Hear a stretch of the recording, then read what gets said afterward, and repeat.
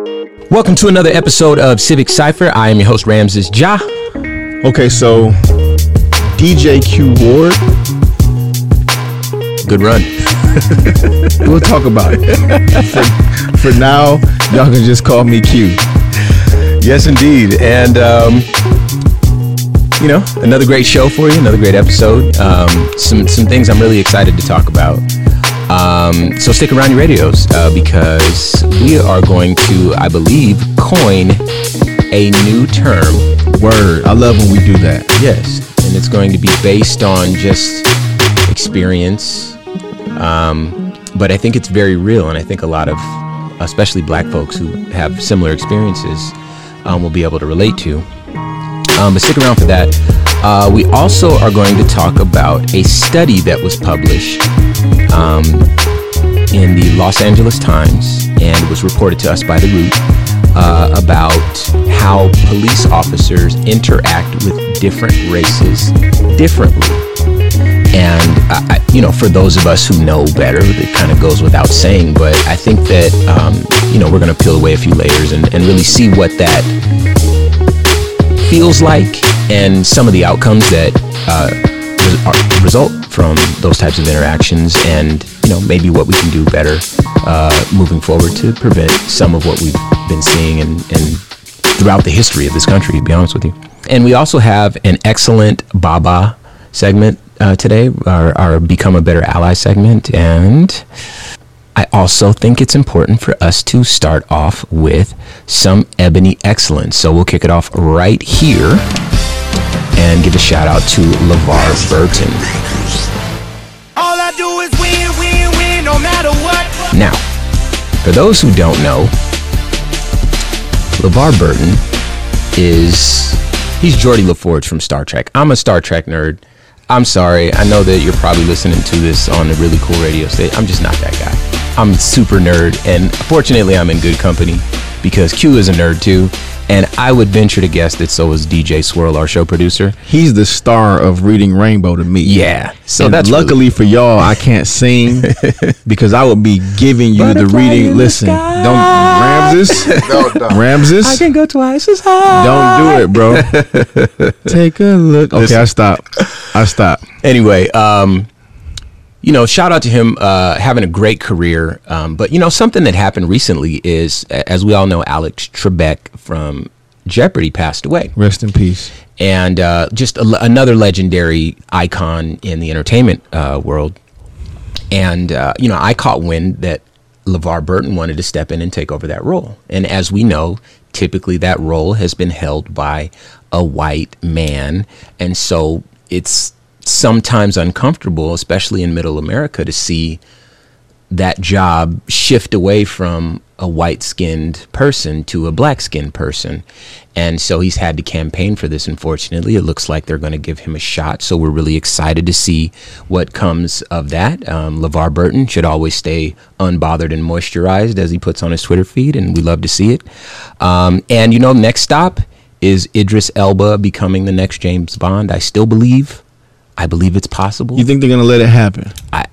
I'm gonna believe, man. I'm a believer. I'm an optimist. And you guys listen, so Ramses is definitely a believer and an optimist. And the thing is, we can share. He can be James Bond for a couple movies, and then it could go back to someone white. And man, we could have some other folks. Maybe Middle Eastern.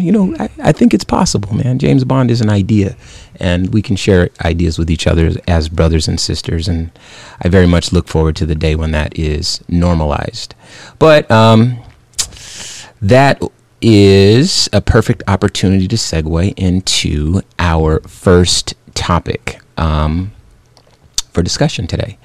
And something that I really wanted to get into for a long time. This has kind of been on my mind for a bit.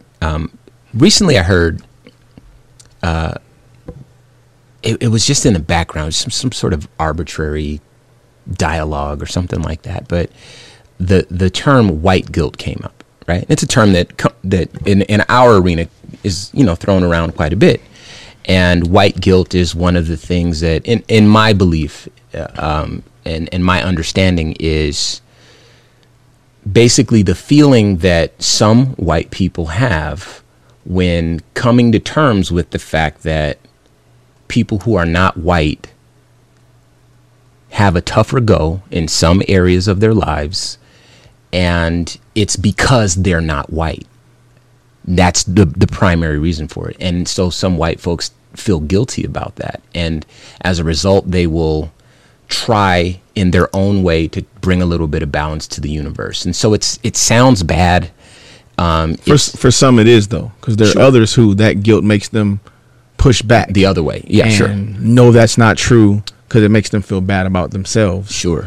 And that's something that a lot of white people resist, and we see that. I don't have to guess. We actually see that in media and in real life, in day-to-day interactions.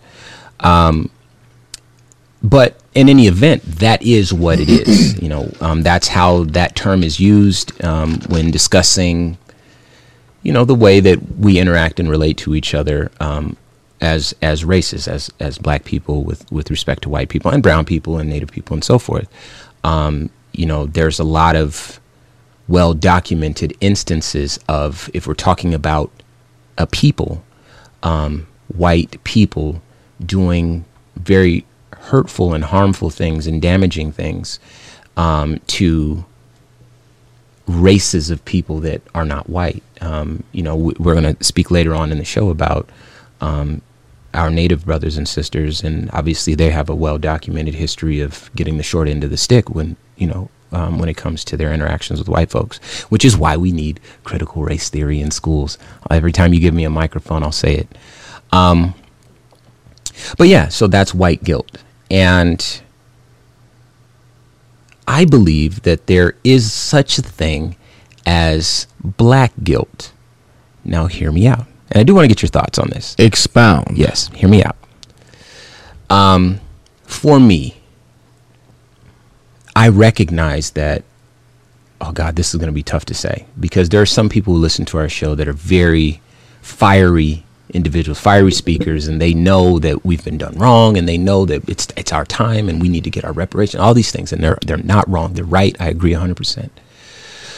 But me being the person that I am in the middle of myself, I recognize that no matter what happens, we all have to get there together, wherever there is, right?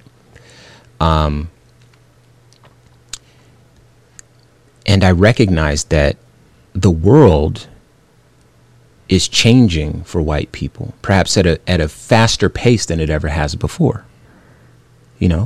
I think that this show illustrates that point, because it's very likely that the person who owns the radio station that you're listening to our voices on, and the shareholders, is a majority white folks, right? But they've allowed us to have a little bit of time to speak with you, the listener, so that we can share our thoughts on what it's like to be black in America, and hopefully empower you as our allies and empower our black brothers and sisters and Native and Hispanic and so forth. But the world is very much changing. The population is changing. The life expectancy for white people is getting shorter. And when you've been in that position for such a long time where you don't have to worry about those sorts of things, you're just kind of secure comfortably in your space, when the world starts changing around you, any human being would be a little bit unsettled by that, and so there's a part of me that has to recognize that this is not easy for white people, white people that are well-intentioned and mean well and want an equitable experience for all of us in this country, and the white people that don't want that, the white people that resist it. It's got to be uncomfortable on some level for everyone, because we're talking about race, and we're talking about shifting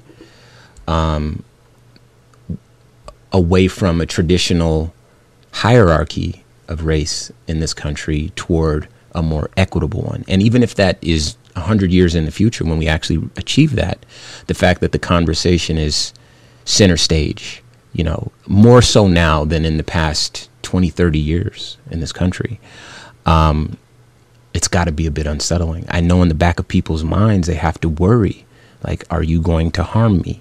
Are you going to, if I give up some power, is it going to come back to affect me negatively, right? And as a feeling, empathetic black person, I try to recognize the human experience that my Caucasian brothers and sisters are enduring or experiencing. Enduring is kind of, me being a little bit, that's a little bit too heavy a word, but experiencing, and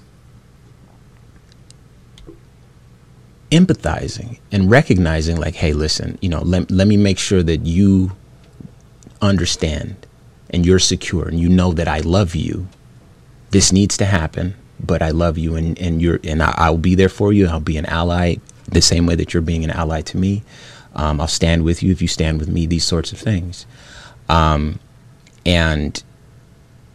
we saw a video the other day where there was a woman who was in I want to say it was like a makeup store, and she was getting filmed in the makeup store. She was going full Karen, and it was actually a Victoria's Secret. Was that it? Okay, sorry. Victoria's Secret store. She was going full Karen, and she's on video, and then all of a sudden she drops to the floor and starts wailing. Right, full on Karen, 110%.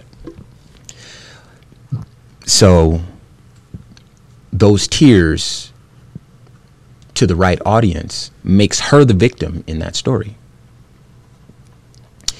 And it seemed like she just slipped right into that role. Well, she performed passing out first. Yeah, like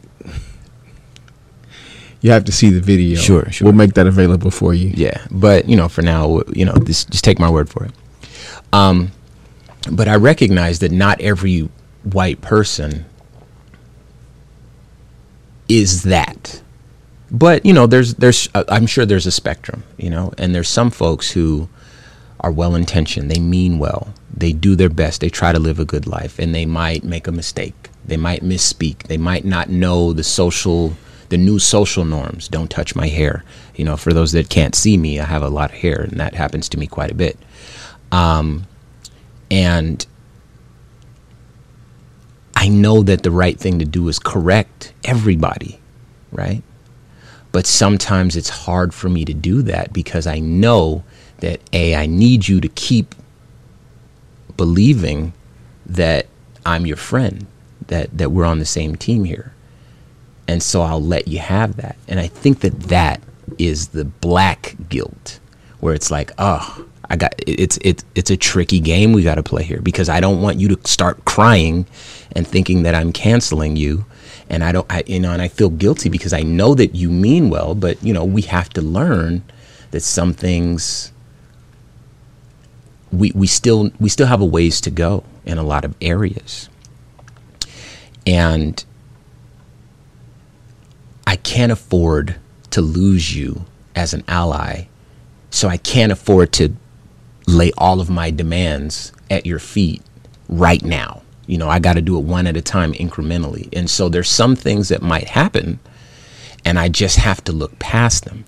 Some things I can't, but, for those that know, this show was born out of an old radio programmer telling me that he did not want to do a black show. That was his exact words. But a little bit more was that he didn't want to do a show that spoke to what was going on in the streets in 2020. And I felt that was necessary. And when he made that decision, Q and I, we decided to step away and do our own show, which you're hearing now.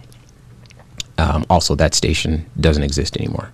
So everybody that supported us, we appreciate you. But wow. But that's a battle that I had to pick. But there were many other battles in that radio station that I could not die on those hills. And I think that what I was experiencing in hindsight was black guilt.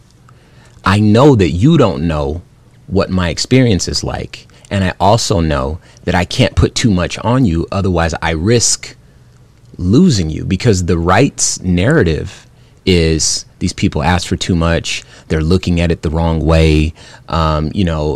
Slavery was a thing that happened all over the world, and they completely ignore the fact that there was a very unique form of slavery that took place in this country that really existed to dehumanize and brutalize. It didn't incorporate people into the family and the fabric of society. You know, there's a million things we could talk about for a million hours, but you know, if you want to tell yourself a different story, you can. And if you want to recruit people, you can. And if I'm the person in your office demanding that you check all these boxes right now, it's so easy for you to subscribe to a different narrative that fits the worldview that you have. And so that black guilt, it creeps in and it causes me to feel like I shouldn't ask for too much. You know, I can't afford for this to get away from me. And so I think it's a real thing that exists, and I can't be the only one, right? So it's really interesting that you bring this up, because I've expressed to you before how sometimes it is difficult to do our show because I feel like someone's going to hear it. They're going to feel bad. And for that reason, they'll tune us out completely. And it's hard to not pile on when there's so much nuance, right? If there was ever a collective expression of guilt, right? You mentioned the word reparations earlier.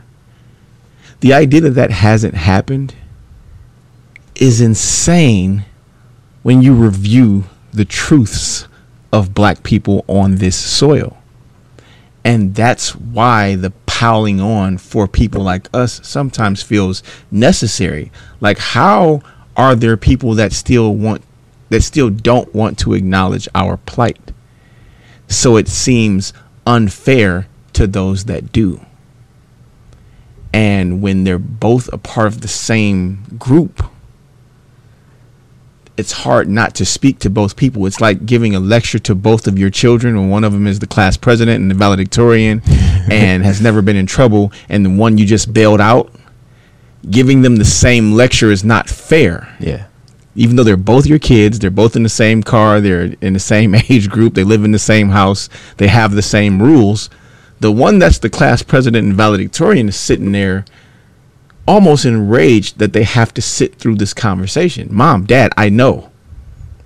So it's very difficult doing the show the way that we do it with the topics that we're forced to address, because we hope that if you're listening to a station that has our show on it, that there are going to be a lot of things that you can at least empathize with us on. Right? But sometimes, if you're a white person, you can feel attacked by a show like this. Yeah. And even if at your core you actually agree with what we're saying, when it sounds like we're identifying you as the culprit, it's hard not to say, well, wait a minute. Yeah. And want to stand up for yourself, yeah, even though you're not the person that we're talking about. Right. So I've felt that black guilt, if that's what we're calling it. Yeah. Because even in our production meetings, when we're talking with Swirl, I'm like, man, are we piling on? Are we talking about the same types of things too much? And the reason why I'm so quick to snap out of it and say no is because we're not talking about, we never have a show where the things we're talking about happened 9 months ago. It might be the same thing that happened 9 months ago, but it's a brand new story. Yeah. So it's like, you guys can't see me, the shrug and facial expression that you're getting from me right now. It's like, well, it's still happening. It's regularly. It's still happening. Regularly isn't even a good enough word, right? There's things that with frequency at a frequency that we can't keep up with. There's stories that we've missed just because our show isn't on frequent enough. Yeah. In the weeks in between, so much more happens that, we just kind of end up moving to the next or most recent thing that happened that might sound and feel the same. So, man, you're absolutely right, because I felt it, I've dealt with it, I try to reconcile, and like I said, even when we're doing our show, it's something that I think about, like, man, I do not want to alienate people that support us. Yeah. Because the description sounds like them, right? Because it's so, in so many occurrences, it's police officer or white man or white people. And because there's such variance, we can't say the white lady whose name we don't know at the Victoria's Secret in whatever city that's in with every occurrence. We can't point specifically to name, person, time, date, description. So we just generally say white police officer, for instance. So yeah, man, it's not black and white. It's not straightforward. It's not cut and dry. It's a really difficult line to toe, because we have to address the things that we address, but it is not easy to keep from alienating people that are a part of that group, but not of it. In the group, but not of it, if that makes sense. I know what you mean. And there's something that happens in media. And this show doesn't really fit that format. And I don't think that it ever will. But for different reasons. And there's kind of like a saying, if it bleeds, it leads. And so these are the sorts of things that dominate the news cycle. But the nature of our show is a little different. And we have an objective. We don't inform people for the sake of informing people, because you can just be alive and click on any news, whatever in your pocket, and become informed. We try to provide context and have long form discussions about race relations and about how do we empower each other to reach the level of equity that I think that we can reach. And this is kind of what we're going for. And so the stories that we choose to, deal with are pointed in that direction. And so that's why this is not a blood and guts show every time. That's why we can talk about things like concepts like this one, Black Guilt, and so forth. And so it's a little bit different show. But I think that, in doing so, like you said, we have to also reconcile how is this going to hit people? Because we know, someone said it, it's actually been said quite a bit, that black people are not looking for revenge at all, just looking for a fair go at life. And we get to decide based on our vantage point and how the world looks to us, what that is. Because, so many times throughout history, forgive me, white people have been the ones dictating what is fair. And almost invariably, it is way more fair if you are also white, and way less fair if you are not a white person as well. And there's obviously examples of white folks discriminating against other white folks as well. But, it's a power struggle, and more often than not, and that typically isn't because they're white. And that's the very clear and obvious difference. They're, maybe it's because they're poor. Maybe it's because they have different religious beliefs. Maybe because their accent is different. They were born on a different soil, but it's not typically because they're white. It's for some other reason. Sure. In way too many cases, this shell that we walk around in is our crime. It is the reason why we're being held back, discriminated against, judged, and on and on. Hurt. And there's something else to be said. While we're here, I want to say it. We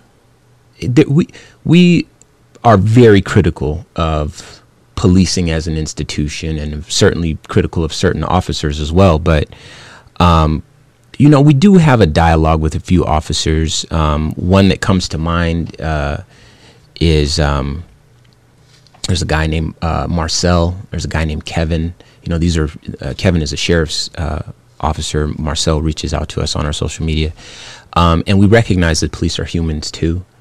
We prefer the police who are humans first, but that doesn't mean that we can't be critical of the system that employs them and advocate for change on their behalf, and hopefully inspire them to advocate for change from within. And so, long story short, these are my thoughts on Black Guilt, But if you're white and listening, just know, hey, we love you.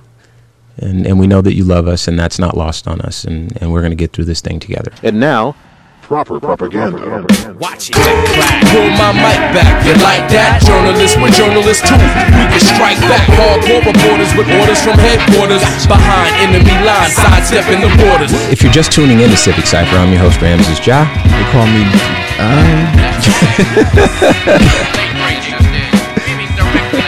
Q.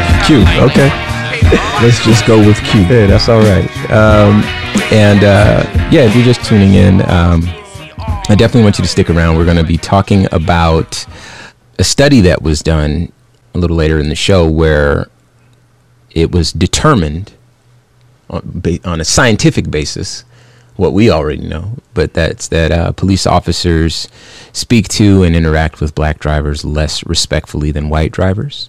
We're also going to discuss a way Black history fact. This time we're going to stand in solidarity with our Native brothers and sisters, a story we've been wanting to get to for a long time, of uncovering some bodies that were buried of some Native children. We're going to get into that in just a bit.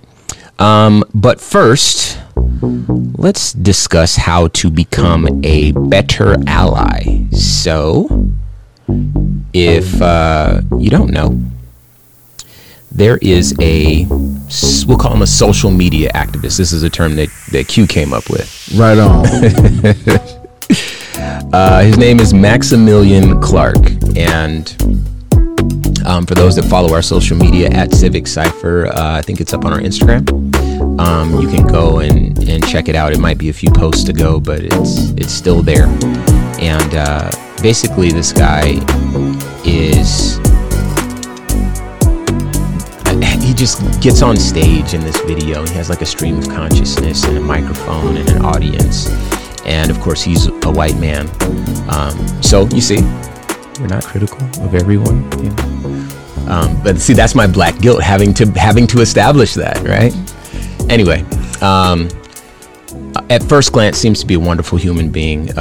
We've been able to share a few of his videos in our group chats, and he very much deals with the reality of the world that he lives in, and is not afraid to tell the truth. He doesn't obscure anything. He puts it all out there in the front. And the level of confidence that he speaks with when he's talking about the importance of critical race theory. I mean, he kind of speaks to an audience with some irony, to make them laugh and to, help them to understand. He says something about MLK. He's like, we should teach people about MLK, but we shouldn't teach him that the FBI tried to ruin his life. And we should teach people about, World War II, but we shouldn't teach about the internment camps for the Japanese, and everyone gets a chuckle out of that, but he's making some valid points. And we all thought that would be an excellent example to share with you, the listener, on how to become a better ally, because that's what an ally looks like in our estimation. So once again, check out our social media on Instagram at Civic Cypher. Yeah, him pointing out the obvious hypocrisy in the omissions that our government is trying to make in education. It's funny, but in a way where it disarms your aversion to it. Yeah. Listening, yeah, absolutely. So, now to the good stuff. Were you being facetious there when you say to the good stuff? Yeah. Brace yourselves. All right. So The Root is another place where we source show content. The Atlanta Black Star, black publications that highlight black stories. So I read this on The Root. I think it's fair to share those whenever we come across them. Basically, the headline is, police officers speak to black drivers less respectfully than white drivers. Before we get into this, I want to ask two questions to two people that I know. One of them is DJ Swirl. Swirl, does this surprise you that police officers speak to black drivers less respectfully than white drivers? Are you surprised by that? You're talking about speaking facetiously? No. Does it surprise you? Just, straight answer. Got to make Not- sure I'm not alone. Not an iota. Q. Same question. Does it surprise you? I was completely taken aback when I learned of this information. I'm actually offended that you asked. Not sure how I feel about the point that you're trying to make or the type of light that you're shining on our men and women in law enforcement. Well, here's something that I will do before we even get into this. I would say that there's a lot of people in positions of authority who, especially if they're not black people, who are going to speak more respectfully to non-black people than they will to black people. That's I think that's very much woven into the culture of this country, not just into law enforcement.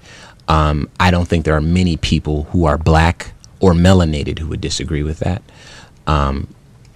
But now we have a scientific basis to have this conversation with respect to policing in this country. And so I'll give you a little bit of background on how this story was or how this study was done. So the American Psychological Association conducted an analysis of body cam footage, and they would take like 10, 15 seconds of, police interactions, perhaps when they're first walking up to the door. It's an article, so it's not a full scientific published paper. But from what I read, that's kind of how they gathered their research. They took thousands of videos and they quantified, and I'm sure they had parameters for what was respectful and decidedly less respectful, and they, checked each box accordingly. And, found along the lines of race that white motorists were approached in a more respectful manner by police. And this study was backed by the Los Angeles Times and published in the LA Times. And I think that everybody, there's some people that, look at police and say, the police really are here to protect us. I'm talking about everybody of every color. There's a group of people that it doesn't matter what color they are. They say the police are here for us. I've never had a bad experience with the police. I've always done what I'm supposed to do. I don't worry about the police. That is a real segment of every population. I will cede that entirely. But what I think more often happens is there are people who would prefer to have no interaction with the police whatsoever, because if the police show up, usually it's because of some drama. Same with the fire department. God bless the fire department. If I never saw them, that'd be fine with me. That just means nothing in my world is burned down, right? So I'm glad they're there. No disrespect. Shout out to the fire department, but I'm sure they don't want to put out fires because usually that means that people are suffering and dealing with whatever. It'd be better to prevent fires, in the first place. Defund the police. Anyway, so most folks will say, police are just, no one likes getting a ticket. No one likes, interacting with the police. If the police show up and you try to tell your story and they're not on your side, or they come with a bad attitude, I'm sure that if you've lived long enough, you've come across, a police officer with a God complex and a gun, and with that badge is able to kind of move with impunity, and so has no regard for you as a human being. You are beneath him or her, and they have no problem letting you feel that. And so there's lots of people who have had those types of experiences, and I would guess that those are people who interact with the police more frequently, because it's more often that it's more likely rather that you'll come across those types of police officers, which, as we know around here, are plentiful. Those God complex police officers that do what I say now. What I said do this, No, officer, I'm not, Anyway, the story, Q. So, a lot of people will be able to say something similar. They'll be like, police don't talk respectfully to me either, and I'm not even black. Police, that's just how police are. You just try to avoid them, stay in your own lane, and, whatever. But the reality of the situation is that the culture of policing has shifted away from like investigative policing and responsive, like, okay, something happened, let me go and respond to it, more toward let's just find what we can get on the streets. They have computers that run your license plates. They don't even type it in. When I was little, they used to have to type in a license plate if they suspected a car of something, if it was swerving or whatever. Now it's a computer that does it. They're just checking every car just to see, if there's somebody worth pulling over. Part of that might be because they're trying to be safe and keep both hands on the wheel, but I maintain that they're just looking for trouble. And if you're looking for something, you'll find it even if it's not there, as you and I both know. So the problem is that establishes that it's not realistic to just move through life knowing full well that if you just keep your nose clean, that the police will never interact with you, right? You can do your very best. As you know, and as I know, neither of us, Q, have done a drug. We've never even drank alcohol. Certainly don't break the law. We don't have any reason to break the law. Why would we ever do that?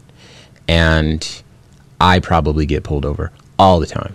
I'm out late because I'm a DJ, whatever. And then the many cars I've had over the years, some of them look like drug dealer cars. I'll admit that. It's not something I'm proud of. But once upon a time, I like rims. What are you going to do? It's cultural. Let me live. So. Shout out to rims. Once upon a time. But anyway, what happens is you end up interacting with these police. And my experience has been less than pleasant most of the time, mostly because the police are, it's like I've already been convicted of the crime that they are looking for. And it seems like you got something to say. So I'd love you to jump in right there. Let me tell you a really cool thing about being the official DJ of the Phoenix Suns. At Phoenix Suns home basketball games, there are a lot of police officers on site. Except I am head to toe in NBA and Phoenix Suns logos. And then I have this badge with a big picture of me on it. It's very, very official. And I say hello to every officer in the arena when I see them. And in that setting, they all reflect the same energy that I give them. Right? Because when they look at me, they get to already make up their mind, oh, that guy works for the Suns. He's one of the good ones. Even if they didn't see me on the center hang. Yeah. Walking towards them, it's clear to see, oh, this guy works for the team.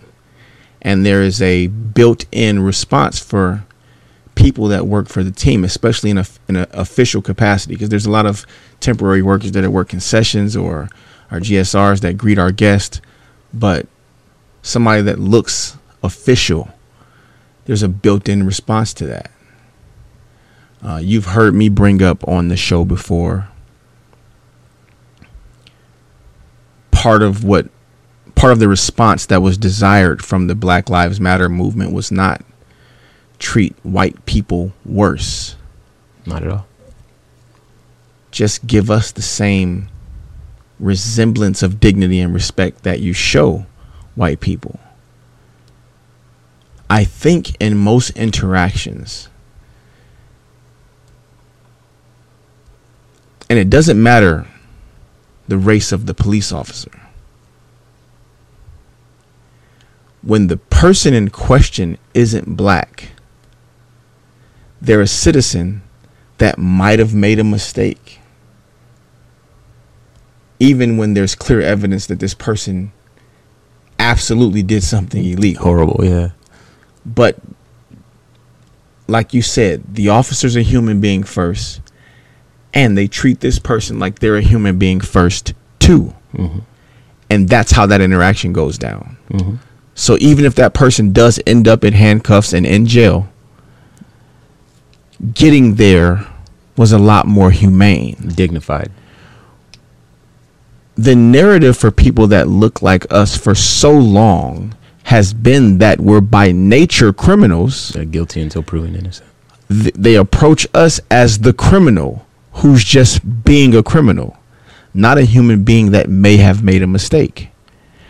And when the very nature of what you do is colored in by that narrative, it's almost impossible to treat us the same, because that starts before you become a police officer.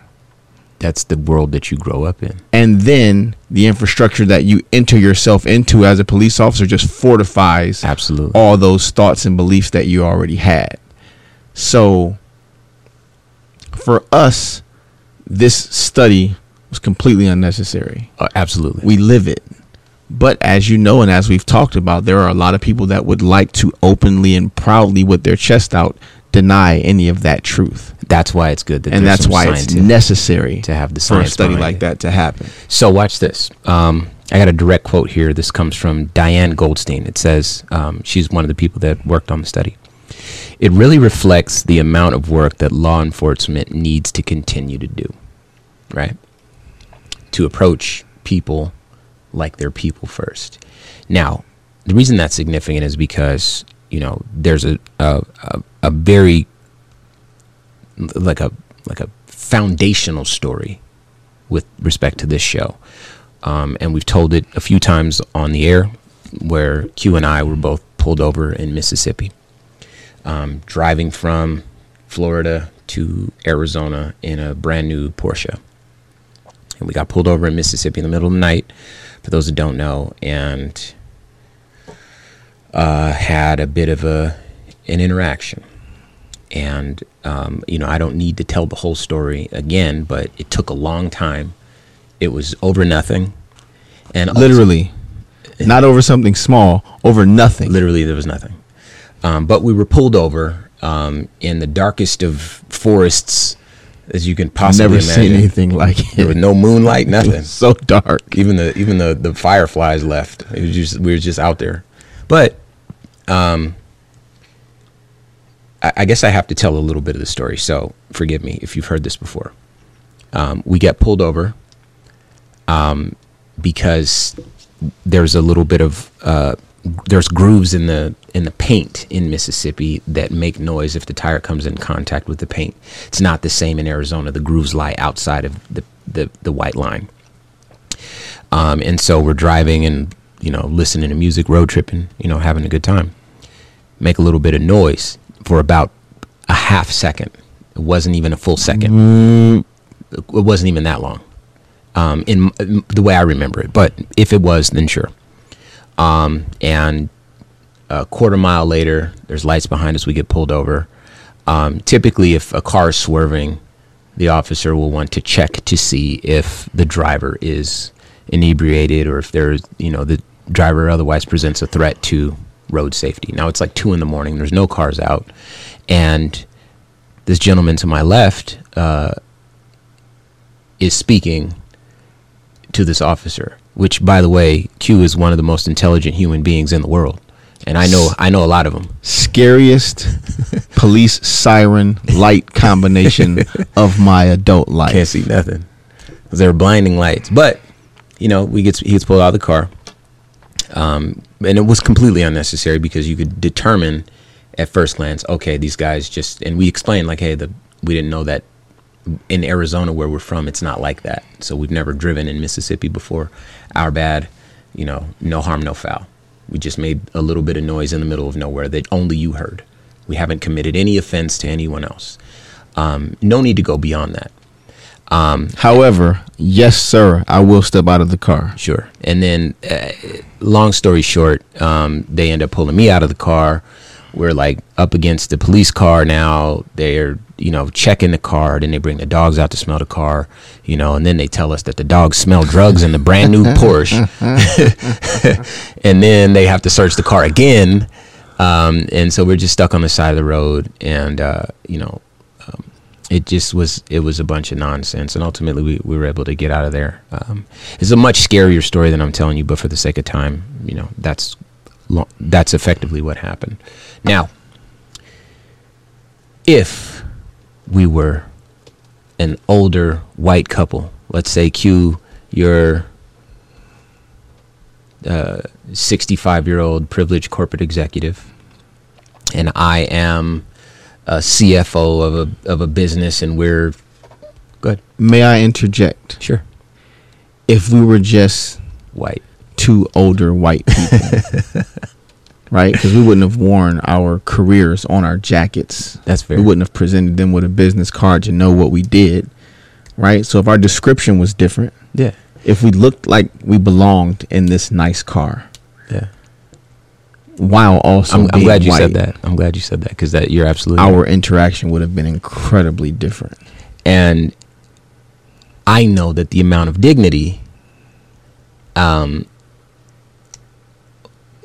would have been higher. You're allowed to have so much more dignity and self-respect. Right. It's unfathomable that if you're white and older, Like that you can they be would- threatening and aggressive and mean and disrespectful and to they'll the still be police if respectful you're back. white. Yeah, they'll still be respectful back. And it's the craziest thing. And then, of course, we present no threat, challenge, nothing.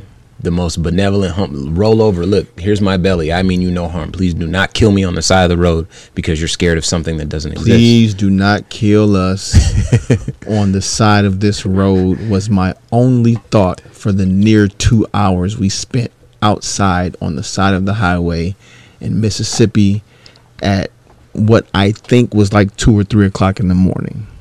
Please do not kill us. Because they seem, when they first walked up, it seemed like they came with a little bit of energy that we weren't really expecting. You know? Especially officer, sergeant, drill sergeant, sir, sergeant, sir, detective, inspector, Yeah, he was sheriff, an officer deputies, first, not- officer, sergeant, sir. Yeah. I think that was his name. Yeah, that was it. Especially I think him. that was it.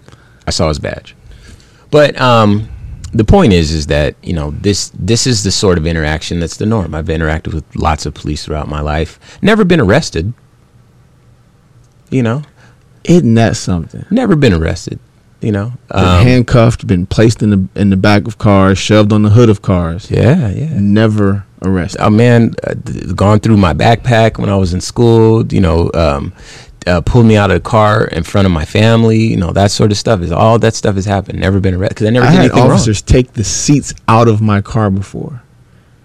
You see what I mean? That's and then when they were finished, just left. Just leave it like so that. I had to figure out how to reinstall seats. Listen, man, it bees like that. And so, you know, there's definitely something to be said about this type of approach to black motorists escalating, because black people are no different from any other creature, you know, that's endowed with consciousness that, you know, demands its respect and its dignity and its right to move about unencumbered by, you know, artificial restraints and so forth. And, you know, some black people know how to play the game like we do, and they do it for most of their lives. And then there's, you know, everyone has a day when it's like, you know what, I deserve better than this. You know, and I say this quite a bit, you know, most of the time it's off the air, but, you know, I say it all the time, like, I don't want to die on a sidewalk. I don't want that to be my story. And I get death threats for doing this show all the time. People are just pretty upset with me for doing this and saying these things, but, you know, this is my path. I have to walk this path now, and I have to say these things. And I do recognize that it's okay to demand respect. It's okay to give respect and expect it in return, but it's also it has to be a two-way street. And now that we have definitive evidence of exactly what's going on here, we can start to, you know, do better. Yes, sir. And before you move on to our esteemed show producer, DJ Swirl, how you are able to deal with the comments that we get from doing this show, I do not know. I got a glimpse of them from him the other day and made my stomach hurt. And it was like 3 kind of vanilla comments, but it was just knowing where they came from and what they represented that just kind of turned my stomach. I know we get way worse stuff than that I make it my business not to ever see or read or come into contact with, because life is hard enough by itself. What more could I say? I wouldn't be here today if the old school didn't pave the way. What more could I say? I wouldn't be here today if the old school didn't pave the way. Swirl, what you got for us? kill the mood real quick. For today's Way Black History Fact, we are reaching out to our Native brothers and sisters and highlighting a recent finding of hundreds more unmarked graves found at former residential schools in Canada. For decades, the indigenous children were taken from their families, sometimes by force, and housed in crowded, church-run boarding schools where they were abused and prohibited from speaking their native tongue. Thousands vanished altogether. Now, a discovery offers chilling evidence that many of the missing children may have died at these schools. The remains of as many as 751. Hold on, mainly, excuse me? 751 mainly indigenous children were found at the site of a former school in the province of Saskatchewan. The burial site, the largest one to date, was uncovered only weeks after the remains of 215 children were found in unmarked graves on the grounds of another former church-run school for indigenous students in British Columbia. The discoveries have jolted a nation grappling with the generations of widespread and systematic abuse for indigenous people, many of whom are survivors of the boarding schools. For decades, they suggested through their oral histories that thousands of children disappeared from the schools, but they were often met with skepticism. The revelations of 2 unmarked grave sites are another searing reminder of this traumatic period in history. These recent unearthings of remains in Canada have reverberated globally, including in the U.S., where this week the Interior Secretary said the country would search federal boarding schools for possible burial sites as well of Native American children. Hundreds of thousands of them were forcibly taken from their communities to be culturally assimilated in the schools for more than a century. What article is that? This is from the New York Times. Okay. Wow. I want to say a couple things before we get into that. I want your reaction because you seem to really have something, but I want to say a couple things. One,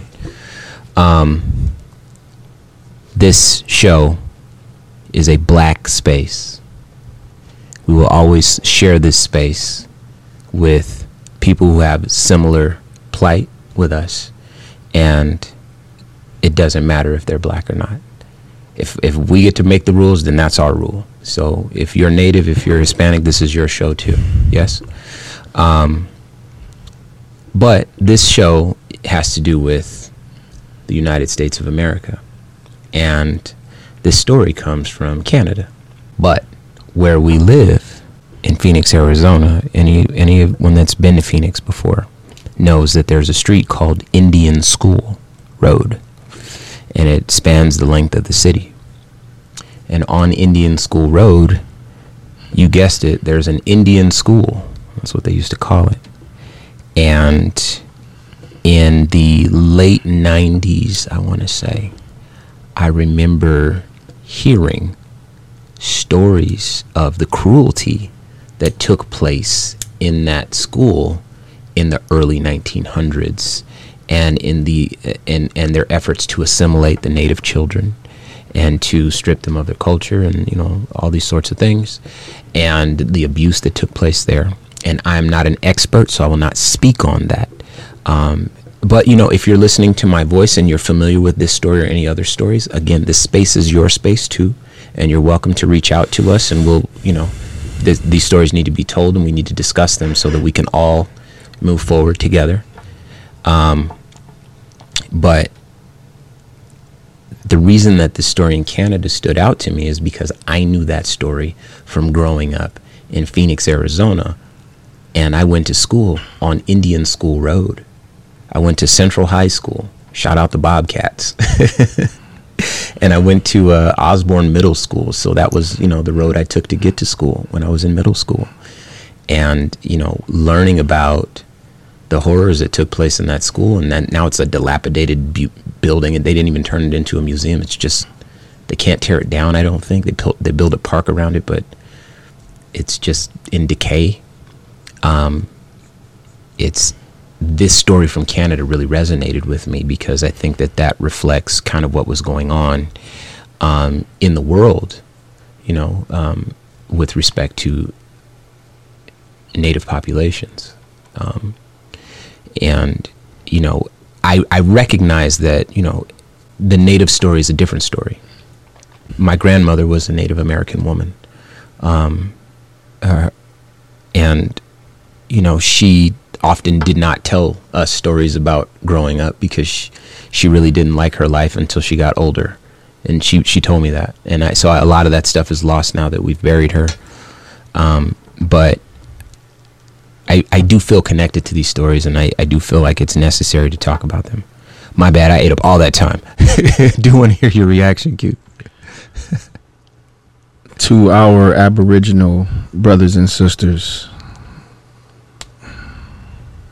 I think the thing that caught me off guard more than the startling number of bodies that were found is that these schools were church run, and just the history of churches, and I'm assuming, you know, Christian churches, and the kind of cloaking they provided for really bad people for a very long time is pretty disgusting. Church-run schools being responsible for people being murdered because they didn't look, speak, or believe the way you do is pretty disgusting.